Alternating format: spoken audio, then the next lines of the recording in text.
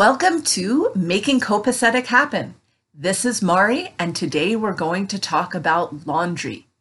The last episode was about clothes, and many listeners asked me to do this episode on laundry so that we can know what is the best copacetic way, and remember the best copacetic way or orderly way for you to organize your dirty clothes and eventually get them to be clean again. So the very first thing to do is to do an assessment in your house of where you put your dirty clothes. What space do you have for your clothes that are not yet clean to go? And remember, everyone has a different way of doing this. So if you were to look around and say, well, my clothes are dirty when they're on a pile in the floor in my bedroom, and that's what works for me, super cool. If that's what's working for you, that's great. You might decide to put the dirty clothes in a hamper and then the clean clothes in a basket. Do you put all the clothes together that are dirty in one place, or do you separate them before you bring them to do your laundry? Do you separate them by people in your house? Does everybody in your house have a laundry basket, or does it a laundry hamper and a laundry basket, or does it make sense for all of the clothes to go into one space when they're dirty and then another space when they're clean? This is all what you need to decide what works for you, what is working right now, and what we want to look at more deeply to make changes so that it'll work better. Remember that copacetic is orderly for you, and we're also using that appreciative inquiry approach. What is working right now? And if something is working, that is great.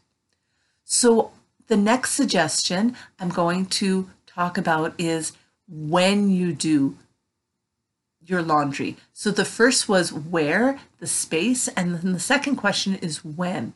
When are you going to do the laundry? Now, I live in a city where they have a wonderful historic village where you can go and see what life was like about 100 years ago. It's one of my favorite places. And in that place, they talk about a routine for housework. Now, when I first looked at that, I thought, no, we're in the modern age. We don't need routines, until I thought about it and realized that there was wisdom in this idea of routines. So I myself like to have a routine for laundry. I know other people who would rather their laundry be done more ad hoc or when it works for them, or PRN as needed, depending on different situations. Let me tell you about routines, and then you're welcome to use the suggestion or change it to how you would like to live your own copacetic life. So about 100 years ago, women would do, and it was mostly women then, would do laundry on Mondays because that was the day of the week that they were the most rested. Usually people would work Monday through Saturday very, very hard, rest a little bit on Sunday, and then they were rested enough to tackle the hardest, most physically demanding task, which was at that point laundry. I am still doing my laundry mostly on Mondays because of this tradition, although it isn't the most physically taxing part of my week. It is physically taxing, certainly not as much as going down to the river and beating my clothes on a rock, thank goodness. However, I've kept that up so that on Mondays we do laundry.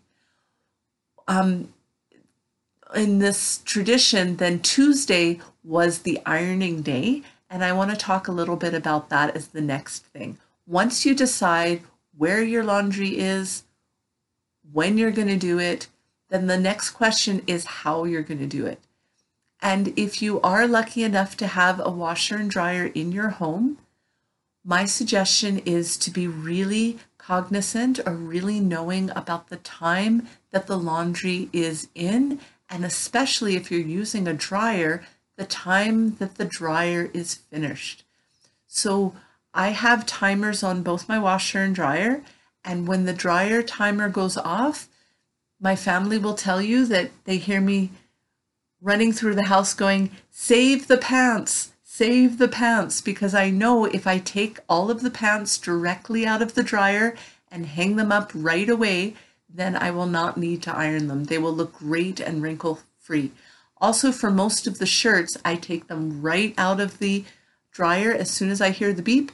I hang them right up, and when that happens, I don't need to do any ironing whatsoever. Now, sometimes I will let the smaller things wait until the next day for me to fold them and put them away. However my week is going, that's absolutely fine. I do try on Mondays to get those larger items hung up so that they will look great the next time I want to wear them. So we talked about the where, when, and how of laundry and how to make things copacetic. A couple things for you to consider. I would be so interested to find out what you all do in your life to make your laundry copacetic. You can please write to me at makingcopacetichappen@gmail.com. Thanks so much and have a great day.